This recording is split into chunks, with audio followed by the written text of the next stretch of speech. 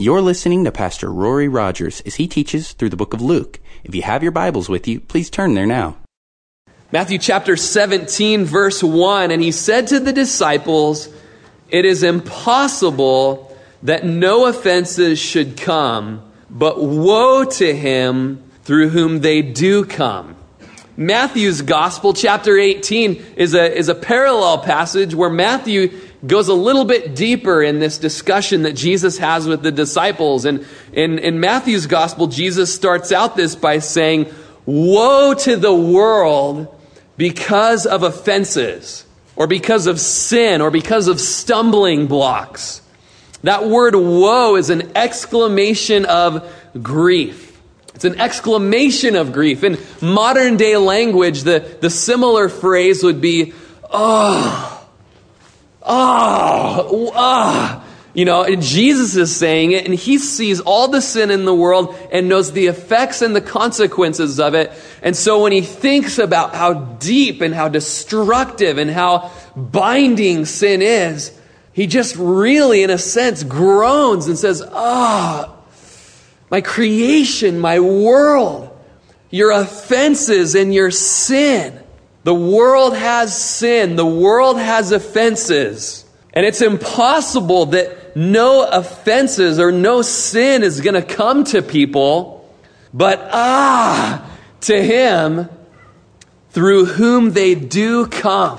You know, because of this world's great sin and the trappings of it and how widespread sin is to every single one of us, children and innocent new believers are going to be confronted with temptation to sin. It's going to happen. It's a sad thing. We think of our innocent little children and the thought of them falling into sin someday. It just grieves our heart. A woe comes out. But sadly, it's inevitable. And because of that, we kind of can take on a passive attitude towards sin in our home. The shows that we watch on TV, while Russell is there or Lainey is there, they're little, they don't know what that word means. They don't understand, and they're going to hear it anyways. So, the major sins we'll guard them from, but these, they don't even understand, they don't know. And man, how convicting this passage is to me as a new father with two young children, that the sins are going to come. It's inevitable. But woe to the one through whom they come. Rented a movie the other night. Not a bad movie, a PG-13 movie, and pretty clean for the most part. Couple cuss words. Not that I'm not justifying that in any way, but, I'm thinking, Russell's in bed, and I'm with my mom and my wife, and not a bad movie. And little Lainey's there, 3 weeks old, just nursing, just being held. And the words are, occasional word. And I'm like, she's little. She doesn't know. She doesn't speak English. It doesn't speak even English, She doesn't know what that is. And just the Lord, and I'll just confess to you that, I didn't get up, I didn't shut it off, I didn't say, hey, let's put Lainey in the other room or anything like that, or let alone protect my wife or anything like that. But the whole time the Lord's like, so what are you going to do when you get to that passage on Sunday? But Lord, I spent $1 on this at the Red Box. You don't want me to waste $1, do you? And so, man, I'm with you guys. I know that, and it's not just children, but the innocent ones, the new believers, or the believers who are striving for holiness. They're innocent. They're children in the Lord's eyes. And man, if we are the ones that are causing them to stumble, not just question, perhaps there's things that happen and you're trying to have a dialogue about grace versus legalism, and it's a genuinely good topic, and the person's reasoning. There's nothing wrong with the person reasoning. We're talking about stumbling, falling in the faith, backsliding, causing this person to sin. There's such a danger there. Woe to the one who through whom these offenses do come. Verse 2, it's better for him if a millstone were hung around his neck and he were thrown into the sea, then he should offend one of these little ones. Matthew adds a little bit more there. He says, whoever causes one of these little ones who believe in me to sin, it would be better for them if they had a millstone hung around their neck and they were cast into the sea. Now, if you go to Capernaum on the north end of the Sea of Galilee, you'll just see that it is millstone central. And this is where Jesus was teaching this from. Lots of grinding of the grain happening there. And a millstone could be anywhere from 200 to 1,000 pounds. Giant pieces of stone, round wheel-looking objects. Now, how serious is Jesus that we protect the integrity and the innocence of our brothers and sisters and our children? How serious is it? Serious enough for Rory to get his rear off the couch, and either shut the movie off or move the child out of the room. And you understand that struggle. But it's that serious. It's serious enough that I could at least have done that. It's serious enough that Jesus says you might as well, have the elders in the church fit you with a pair of concrete shoes and take you out on Zane's boat out on Ochako Reservoir and drop you over the side. You might as well get dunked by the mafia, the Prineville Mafia out in the reservoir, That's what our elders, I refer to them as the Prineville Mafia. If you don't know that yet, you'll get to know that real soon. But so how serious is God about this? He takes being a stumbling block or presenting a stumbling block very seriously. And so I want to ask you, and obviously I've been doing heart searching and want to do more heart searching. What ways could we possibly cause the little ones, whether it's children or those young in the faith or just our brothers and sisters, how could we possibly stumble them? Now, it's incredible what the children pick up on. I mean, they're imitators. And they like to imitate things. Just this week, Russell, we're sitting at the dinner table and he just starts going, I'm stupid, I like hockey. And I'm like, where in the world? And it was from a SpongeBob episode. And he kept saying that. I'm like, Russell, I don't want you saying stupid. I just don't want you saying that. You don't need to say that. You can say, I'm Russell, I like hockey. But, let's just not use that, And he picked up on that. I'd never even heard that before. Found it out, though, through a little detective work. And so really, let's do a heart search this morning. In what ways could I possibly be causing people to sin? Or am I causing people to sin? Really, look at ourselves, not our neighbor. Oh, yeah, no, they're causing me to sin, or whatever. But, they're making me so angry right now. But in what ways am I causing people to sin? Do my feet take people to places and it digs a hole in front of them? Just come with me, man, just once. It's going to be great. It's going to be awesome. There was a big hole in front of them. They fell into that pit. Does my mind conjure up words that dig a hole for people? Does my love for comedy and reiterating jokes to people dig a hole for those people? I love laughing. I love jokes. And sometimes there's those jokes that are a little bit in the gray area. But you know what? I'm going to tell it to people anyways. Again, that happened this week, just after prayer, just Chad and Frank and I are hanging out, and I said this joke that's, gray, and they kind of, yeah, it's funny, and I was like, oh, what am I doing? Why did I even say that? We just got done with prayer. So stupid. Yeah, it was funny. I mean, it was good. It was a good job. Funny, guys. Let's be real. But now let's repent, is our love for just the things of the world, does it cause other people to stumble? Do I stumble people in my indifference, in my passiveness to sin, in my numbness to sin? I work with Rory, he says he's a Christian, but, and he's not a bad person, he's not cold, but he's not hot either. And I thought that Christians were to be hot. I thought they were to be, standing up for this Jesus guy and standing up for morality and standing up when people are and Rory he doesn't really care. He's just there to work, in my indifference am I causing this person to just not want to believe? Am I putting a stumbling block in front of them? Now, in our Christianity, we are given freedom. We're given liberty. We're showered in grace. But Paul tells us we're not to use this liberty as an opportunity to sin. Oh yeah, now I get to go to the strip clubs and I get to get drunk. I get to now. Jesus' blood covers me of those sins. And no, Paul says we're free from sin now. We don't have to sin anymore. We're not slaves to sin anymore. We've died to sin, so how should we live any longer in it? And so we do have liberties as a Christian, never liberty to sin, always freedom from sin. But even in Paul's day, there were some of those gray areas where certain people had strong convictions on, and other people's were just like, grace, man, grace. And at that time, it was eating meat that was offered to idols. Now, to us, that doesn't seem like a big deal, but back in that day, you're on your way to Acts 2:42 home group Sunday night. You're supposed to bring the main steak for the night, and you're thinking the best steak in Rome is up at, that temple. And it's just out there, and it's practically free, and it's the best choices of meat, and some of it's already been barbecued for me. Just pick it up, wrap it in a little tinfoil, take it to 242 home groups. And as they're digging in at the home group, someone unwraps the cellophane and sees the stamp of the temple to, whoever it is there. And I can't eat this. This is an outrage, And, Paul would have the argument that, it's meat. It's on the outside of the body. It cannot make me sin. It's just food, for goodness sakes. And so there was that battle between, well, what do we do? And I love, if you'll flip to 1 Corinthians chapter 8, verse 9, he says, yes, we have this freedom. We have this freedom. But beware, verse 9, 1 Corinthians 8:9.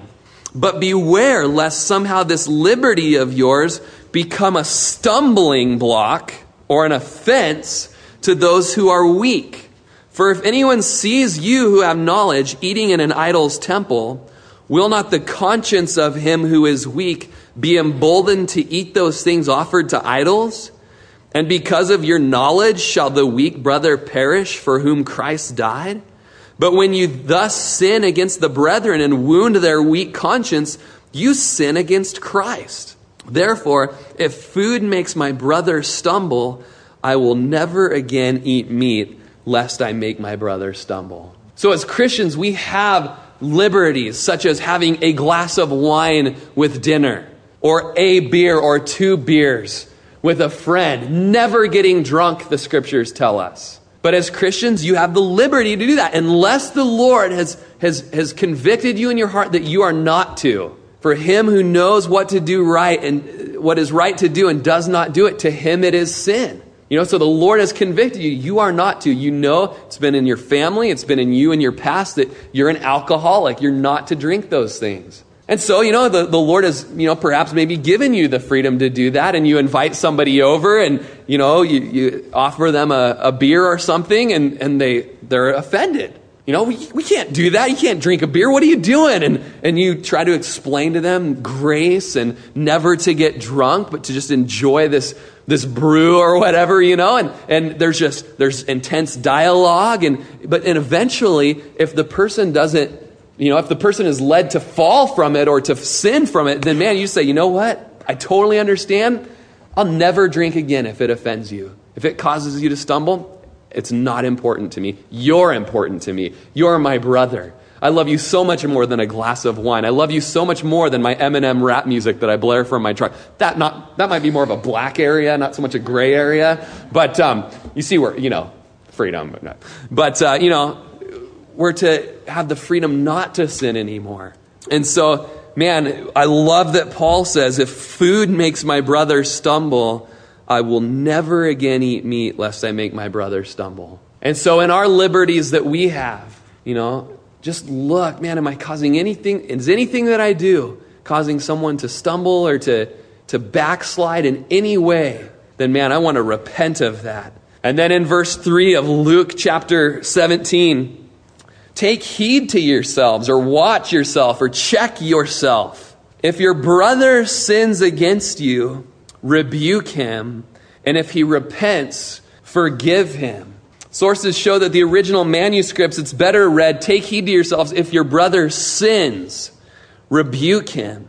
And if he repents, forgive him. And so if you see your brother in sin, he's practicing sin or he's sinning in front of you and his heart, hasn't apologized for it, he's unrepentant, then our job is to rebuke that person.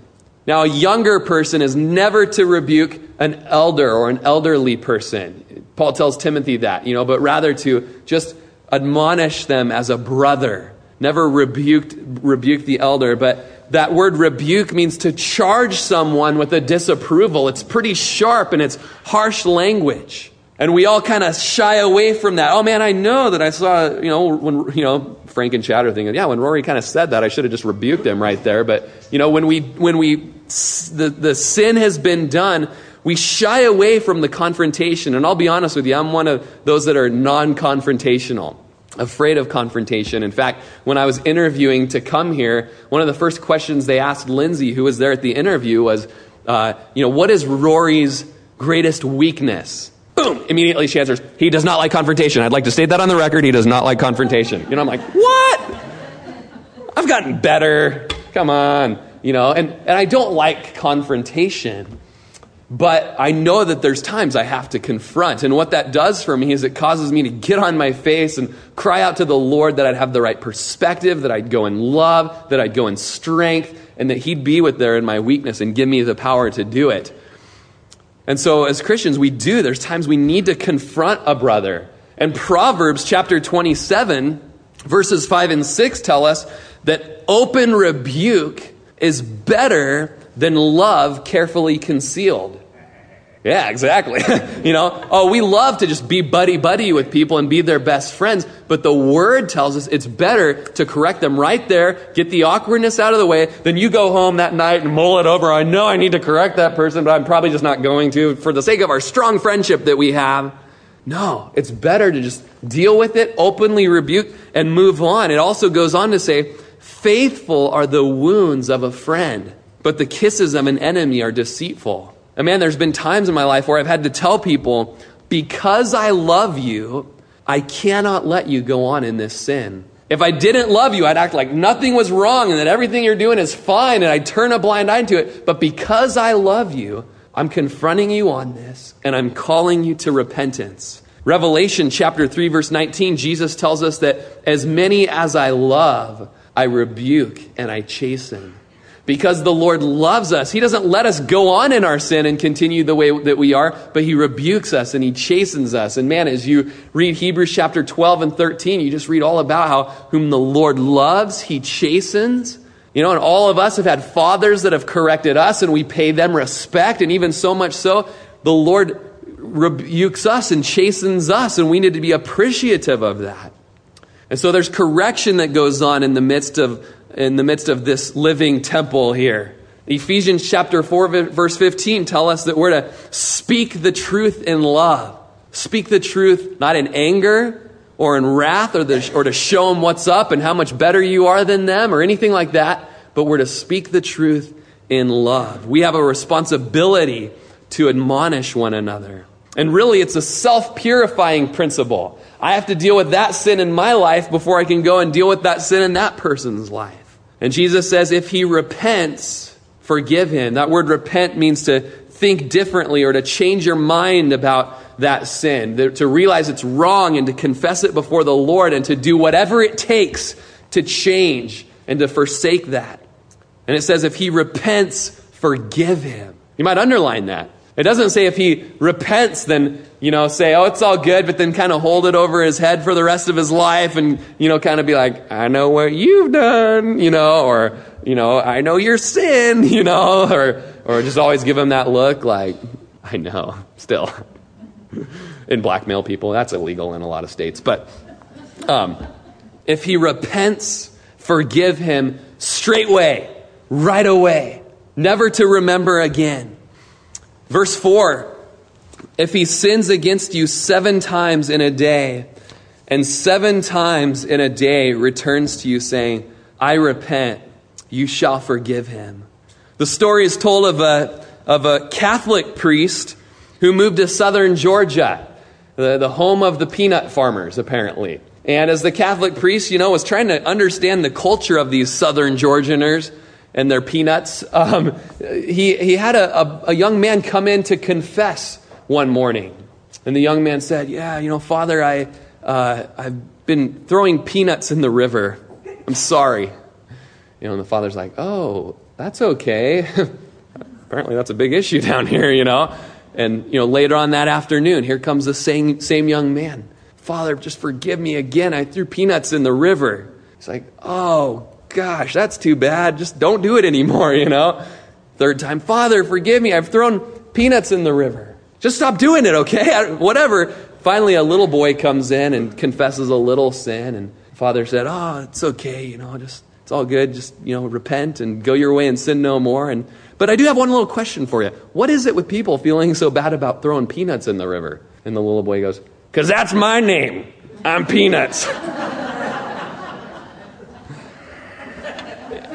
If your brother throws you in the river 7 times in one day, I don't know why he would do that, really. But if he does, forgive him. I love Proverbs chapter 24, verse 16. I'm just starting to try and discipline myself even more to memorize scriptures. And so I'm getting note cards, and every day I write with a different color Sharpie verses that I'm in, and I put them on the fridge and on my mirror and all that, trying to retain more of the word in my heart. And one of the verses for last week was, for a righteous man may fall 7 times a day and rise again. That's encouraging, isn't it?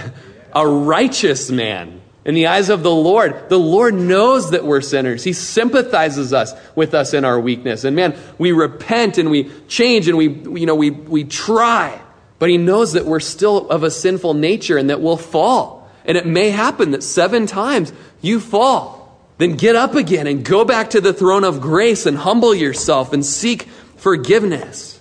In Matthew's Gospel, chapter 18, and we're going to go over there in a little bit, Peter came to Jesus and asked him, Lord, how often should I forgive someone? Up to 7 times?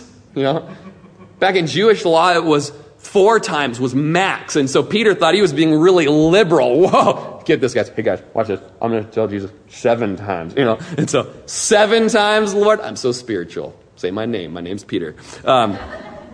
And Jesus replied, no, not 7 times, but 70 times 7. So there you have it, you guys. If your brother sins against you 490 times, that's it. That's all you have to forgive him, and you can kick him to the curb. You can disown him. All right, I'm glad we have a scriptural reference for that. I'm sad that you have one because you'll probably use it against me sometime. But, what Jesus is saying here is more than 490 times. Peter, you might as well have said 1 billion, trillion, gazillion, friend-trillion. Might as well have made up a number. Because now that we're believers and we've been forgiven, the question is no longer how many times should I forgive, but why should I forgive? And the principle is laid out for us in Luke chapter 7, that he who is forgiven much loves much. And when we realize what we've been forgiven, all that list, my list would start in Canada and go all the way down I-5 and end down in Southern California, and it's still being written to this day. But since I realize how much I've been forgiven, man, it is no problem for me to just forgive another person who sins against me. At times it is. I'm not saying I'm above that, but man, I've been forgiven much, and so I love much. The story is told of David Livingstone, who gave his life for Africa. And early on in his ministry, it was really hard for him because he knew he was called to Africa where it was hostile. And he was really impressed upon his heart that he wasn't supposed to take his wife to Africa with him because he was afraid that she would be killed. And so he left her there in England. And it took quite a few years before she was even able to visit him. And so the gossip and the rumors and the slander started happening against Dr. Livingstone, that their marriage was unhealthy. And of course, he's abandoned his wife for the ministry, and that's not right. And it just grew, and it really shook David Livingstone's world. All of this sin against him, all of this gossip and slander. And after 20 years of malicious gossip regarding him not taking his wife to Africa, he wrote in his memoirs to a friend, I often think I have forgiven as I hope to be forgiven, but the remembrance of slander often comes boiling up. Although I hate to think of it, you must remember me in your prayers, that more of the Spirit of Christ may be imparted to me. Man, when you are sitting here today in these chairs and you're remembering those people who have wronged you so hard and hurt you, man, may you pray like David Livingston that you may have the Spirit of Christ imparted to you. Because Colossians tells us we're to bear with one another. We're to forgive one another. And if anyone has a complaint against another, even as Christ forgave you, so you ought to forgive them. You know, forgiveness isn't natural to us. Revenge is natural. It feels so good for that second when you get that revenge. But forgiveness is supernatural. And today you can cry out just for forgiveness to be given to you for your sins from the Lord. And also that you could forgive others for their sins. And as the disciples are hearing this, more than 7 times, I've been thrown in the river 7 times today. I'm supposed to forgive this guy more than 7 times? I love the disciples' reaction in verse 5. And the apostles said to the Lord, increase our faith. That's right up there when we studied divorce last week and Jesus told them his strong standards for marriage and divorce and remarriage. And after that, the disciples go, if this is the case for marriage, it'd be better if you just never got married, you know? I love their reactions. It's hilarious. You know, whoa, more than 7 times. Lord, increase our faith. And as you think about how even today the Lord is calling you to forgive those who've wronged you, maybe even now as we just continue in the word, you just say, Lord, help me here. Lord, increase my faith. Lord, I believe that you want me to forgive, but help my unbelief. We're going to jump over to Matthew chapter 18, kind of the parallel passage that goes in much more detail. Verse 15.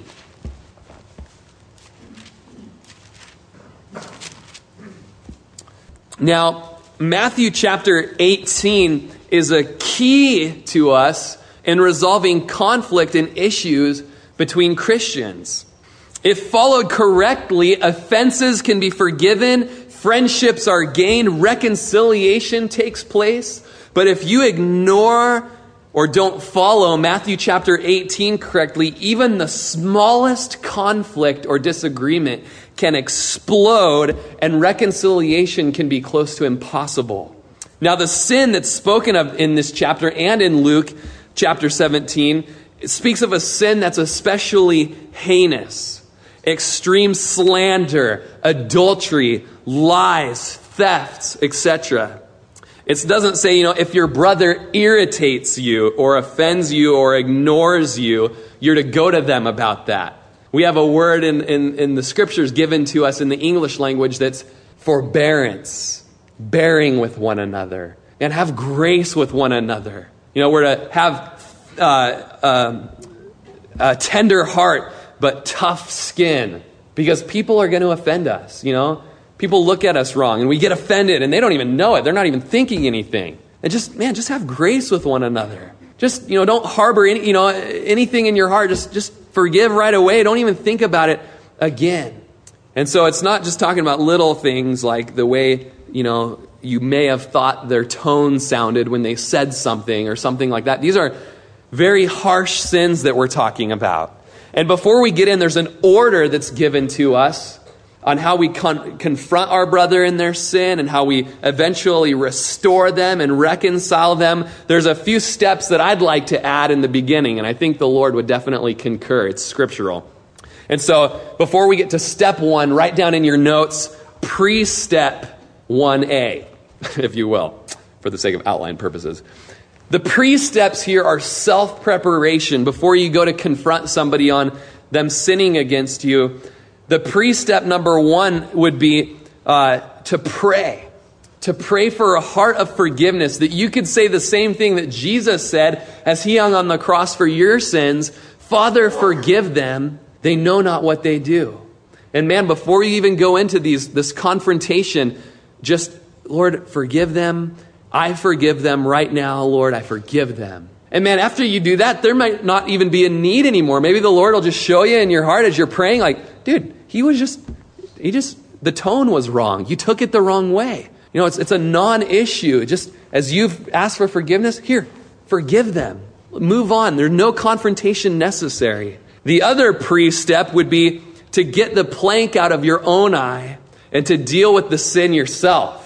And Jesus does tell us that, to get that telephone pole or that beam out of your eye, because you're going around trying to do eye surgery on other people with that in it, and it's hypocrisy. Jesus says, you hypocrite, first deal with the sin, that you have, and then help that other person get out of their sin. And man, isn't that just a word for us? Because we tend to judge other people's with their sin and just be angry with them and make a big deal about it because we're in the same sin and trapped in the same sin. I can't even look at you right now. What have you done? Yeah, and the Lord's like, yeah, the same thing that you just did, And so get the plank out of your eye straight away, right away. And so then you get into the steps that are given to you. Verse 15, if your brother sins against you, go and tell him his fault between you and him alone. If he hears you, you have gained your brother. So step number 1 is tell the brother or the sister their fault. Underline this, memorize it. Don't mess these steps up and don't get them out of order. It's between them and you alone. And how we love to skip this part and bring our best friends into it and just say, oh, I've really got an issue. I need to talk to you about it. You wouldn't believe what Susie said. So offended me. And the way she looked at me too, oh, it was horrific. Come with me, let's go talk to her. No. That is not what Jesus said. You go to them alone. You and them alone. Verse 15 is also not saying, go tell everyone else the fault that your brother committed. It's also not saying go to the church prayer meeting and pray a prayer for that person, a very specific prayer. Lord, just be with Jerome. You know how he likes to drive to Vegas, and he's even there right now, and this and that. And Jerome's like, I go to Vegas because my mom lives there. But, still, specific prayers that are gossip, that are tried to be churched up a little bit. It's gossip. You're in sin. You need to go to that person between you and him alone, and then Jerome will tell you, my mom lives in Vegas. That's the only reason I go there, and she lives in the outskirts of Vegas. I've never even been downtown. And, well, thank you for clearing that up, It's a good thing we followed step 1 first off. But you need to go to that person. Proverbs chapter 17:9 says that when you cover the transgression, you seek love. But if you repeat the matter and start telling it to people, it'll separate the best of friends. He's not saying here in verse 15 to go and get 2 to 3 more people and tell these people all the sins they've committed, this person's committed against you. No, that's the next step, and it's a little bit skewed when you do it that way anyways. We're to go to this person alone, and Galatians chapter 6 tells us that we're to go with a spirit of gentleness. If you're going out of anger, then you've forgotten to do the pre-steps. You needed to spend time with the Lord and prepare your heart and have compassion and ask the Lord for that spirit of gentleness. Leviticus tells us in chapter 19, you shall not hate your brother in your heart, but you shall surely rebuke your neighbor and not bear sin because of him. The ESV puts it this way, you shall not hate your brother in your heart, but you shall reason frankly with your neighbor, lest you incur sin because of him. If you're hiding this in your heart and you're not, and it's an outward, it's an open sin, there needs to be this confrontation, and you're just letting bitterness simmer in your heart, then you're incurring sin because of that person. So if your brother sins against you and you tell him the fault and he repents, forgive him. It says there in verse 15, if he hears you, and hopefully he has his hearing aid in that day, go to someone with a hearing aid, and Rory came up, he looked very passionate, but I have no clue what he was talking about, and I go back to, this guy's in sin, he won't repent. Just make sure that they can hear. If he hears you, then forgive him. You've gained your brother. And underline that part, you've gained your brother. Guys, that is the purpose of this whole section. It's to gain your brother. It's not to show them how great you are. It's not to embarrass them. It's not to point them out and get to show everybody their sin. The whole point of Matthew chapter 18, verse 15 and on, is to gain your brother and to have reconciliation take place. To gain a brother.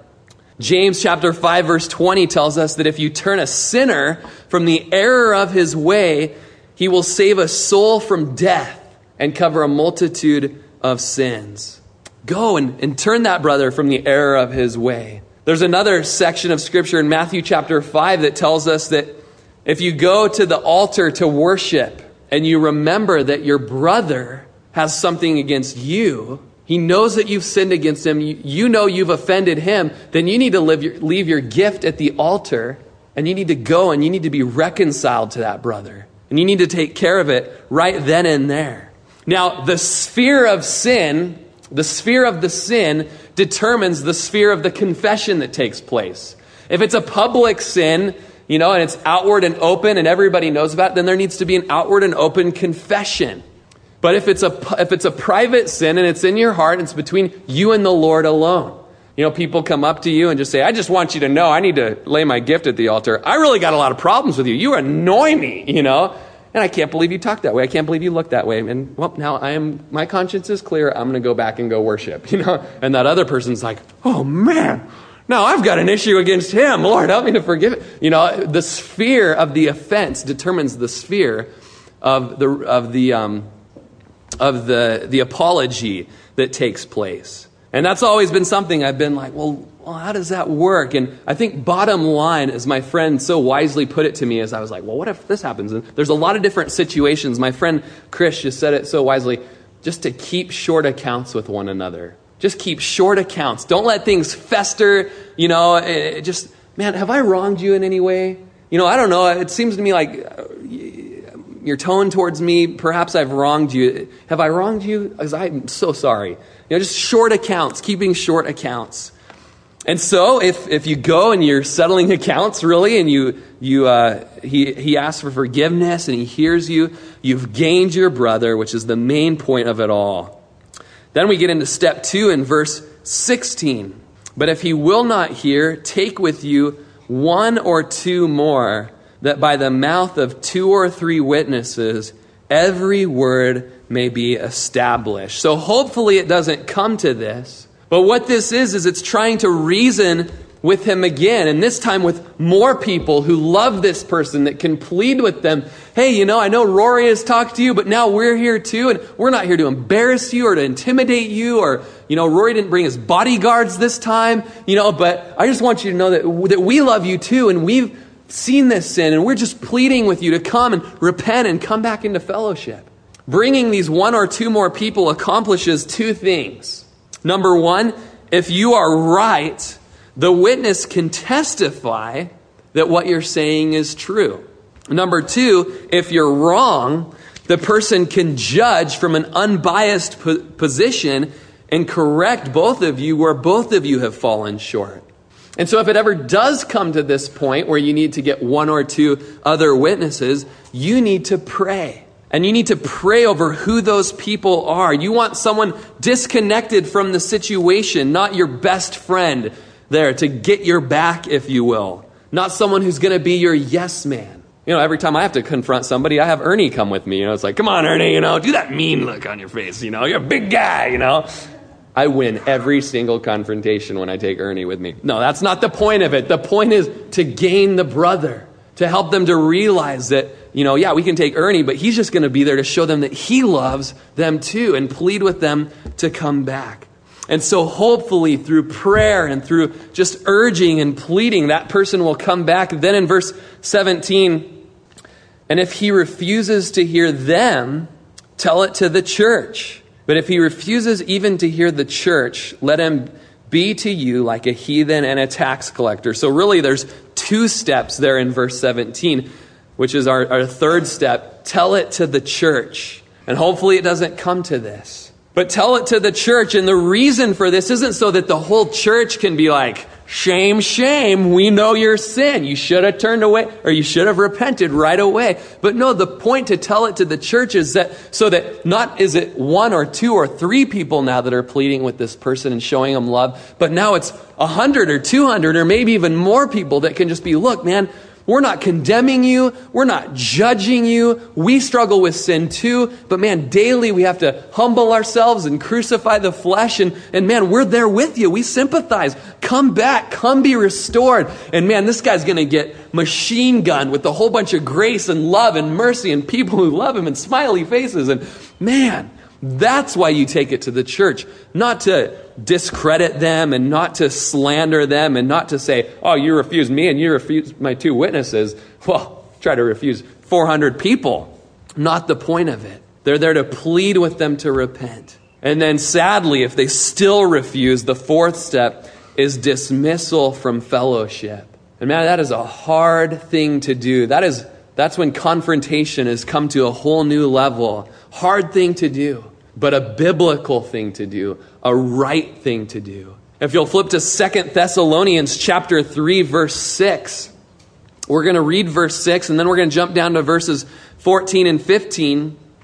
Paul tells us that we command you, brethren, in the name of our Lord Jesus Christ, that you withdraw from every brother who walks disorderly and not according to the tradition which he received from us. And then look down at verse 14. And if anyone does not obey our word in this epistle, note that person and do not keep company with him, that he may be ashamed. Yet do not count him as an enemy, but admonish him as a brother. So as a person is dismissed, they're ashamed, not because you're shaming them, but because they know the consequences of their sin. And the effect of that will be, they are ashamed, and yet, however, you're not treating them as an enemy. You're still loving them and admonishing them as a brother, even when you run into them outside of the church. The Corinthians were going through a season like this. If you read 1 Corinthians, that whole letter is a letter of correction by Paul. He says, do I need to come with a rod of correction or with the spirit of gentleness? And he had to come with the rod, that whole book. But one of the things he had to correct the Corinthian church for was that there was a young man in the fellowship that was having intimate relations with his stepmom. Just a horrific thing, a horrible sin, obviously. But the Corinthians didn't see it that way. They let this guy continue to come and to fellowship in the church, and the Corinthians prided themselves on being so open-minded. And we're open, our doors are open, we're open-minded. Come on in and look how great we are. He's even here worshiping with us. He's in the front row, and the young man and the mother and the father all sitting together in the front row making their statement. And Paul rebuked them and said, oh, no. That is not what you need to do, but you need to do the steps from Matthew, which apparently they had already done. And by this point, they just said, whatever, we'll just be open-minded. And then he said, you need to dismiss him from the fellowship. And the wording that Paul uses is strong and probably offensive to those who are on the outside of the faith. But Paul says, you need to deliver such a one over to Satan for the destruction of his flesh, that his soul might be saved in the end. Hard language, hard thing to do. But man, you want to know what the fruit of it was? You read 2 Corinthians, and they had done that. And it's an incredible thing because the man had repented and he was trying to get back into fellowship. But now there were people who were kind of like, I don't know if we can forgive this guy for what he's done. I mean, that was pretty bad. Well, go ahead and see how bad it was. Look at 2 Corinthians chapter 2, verses 5 through 11. It says, if anyone has caused grief, this guy has not grieved me, but all of you to some extent, not to be too severe. This punishment, which was inflicted by the majority, this punishment was the dismissal of this guy, is sufficient for such a man. Oh, it's too harsh. Oh, it's offensive. Oh, how could you? You know what? This punishment is biblical from the mouth of Jesus, and it's sufficient for such a man and for such a sin. So that on the contrary, you ought rather to forgive and to comfort him, lest perhaps such a one be swallowed up with too much sorrow. Therefore, I urge you to reaffirm your love to him. For to this end I also wrote, that I might put you to the test, whether you're obedient in all things. The reason that Paul said, dismiss him, deliver him over to Satan for the destruction of his flesh, that what? Not that he just lay out there on the street in the sewage, but that he could have his soul saved. The end that he's talking about is the gaining the brother. The end that he's talking about is the reconciliation. And so he says to them, man, forgive him and comfort him. And in verse 8, reaffirm your love to him. Go up to him and look him in the eye and say, I am so glad you're back. You know what? You are forgiven. Welcome home, brother. Welcome home. That hard trial for the Corinthian church brought so much good things into that body. Joy and purity and vehement desire for the Lord, he goes on to talk about in chapter 7. It's hard to do, but it's good to do. It's for the good of the reputation of God's holiness that this person be dismissed from the church. If he's living a life of blatant outward sin, unrepentant practicing it, and he's calling himself a believer, then people on the outside are saying, well, that church must obviously think that God is not a holy God, and they must take sin lightly. This person needs to be dismissed. It's for the good of the man himself. The destruction of his flesh, yes, but that his soul might be saved. And finally, it's good for the church. A little leaven leavens the whole lump. Other people will think it's okay to do such a thing as well. The witness of the church can be marred. As you're there in Matthew chapter 18, man, it's a sad thing to do. Just remembering, sometimes I put it out of my mind, but I was just remembering as I was studying yesterday, one of my best friends growing up, the man who's really responsible for me getting set on fire for Jesus, one of my best friends, my youth pastor, the one who did my wedding, the pastor who officiated my wedding. Man, to me it was Jesus and this friend of mine. Could do no wrong. And man, just 3 years ago, we were on staff together. He was the college pastor, I was the high school pastor, and he left his wife and his two beautiful children, beautiful wife, beautiful children, beautiful home, really everything you'd want in this world. Left his wife and went to Costa Mesa and had an affair. And just, that's forgivable. Yeah, man, it's forgivable. Come back, man. It's sin. We all sin. Come back, be forgiven. No, I don't want to. What? Man, you're my Elijah. I'm your Elisha. You're my Paul. I'm your Timothy. Come back. Come back. Please come back. No. In fact, then he put the blame on all of us, and that was really nice too. But man, as we did the Matthew chapter 18, we met with him. He wouldn't respond. We took a couple more people. He wouldn't respond. And I'll never forget the day that we shared with the church that he had left and fallen into sin and was unrepentant. But what's amazing is the church wasn't, stone him, But you want to know the first thing that we did? We established a morning of prayer and fasting for an entire week. Prayer and fasting, prayer and fasting, prayer and fasting. And man, if you could hear the cries and see the tears and the pleading for this brother to come back, and he didn't come back. But man, there's been times, even since we've dismissed him, that I'll just shoot him an email and say, I love you so much. You're responsible for me being a pastor. I love you so much. And I just want you to know, if you ever repent and come back, I'll be the first one out on the road greeting you. I'll be the first one. You're welcome back here. You repent, you come back here. I'm the first one there. Oh, I miss you too. So great to hear from you. You haven't heard the whole side of the story though. No, that's not, I don't want to. Just repent and come back, Just come back. But the prayer and the fasting and the crying out for this person and it's so hard to 3 years later still be in that stage of dismissal from fellowship. And just this spring before I moved here, I got a Facebook friend request from this person. Hey, you want to be my friend? It's all good. Let's play Mafia Wars on Facebook and we can send each other pictures and do all that kind of stuff. You can poke me or whatever. I don't do that stuff on Facebook. But Anthony, I'm just kidding. He's not in here. Never mind. He'll tell you. But man, just I'll tell you, that friend request sat there for a month. Oh, should I accept it? A month. Sharing with other people. And they're like, yeah, I got one too. And I don't know what to do. And I'm like, man, I just have to deliver him over to Satan for the destruction of his flesh, that his soul would be saved. He knows I love him. I've sent him emails pleading with him to come. He knows I love him, but I'm not going to act like everything's okay because I love you. I'm telling you that things are not okay.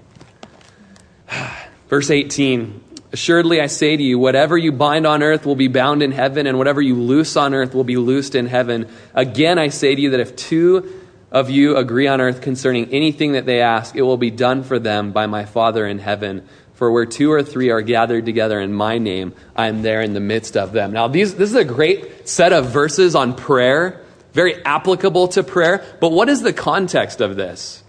The context is gaining your brother.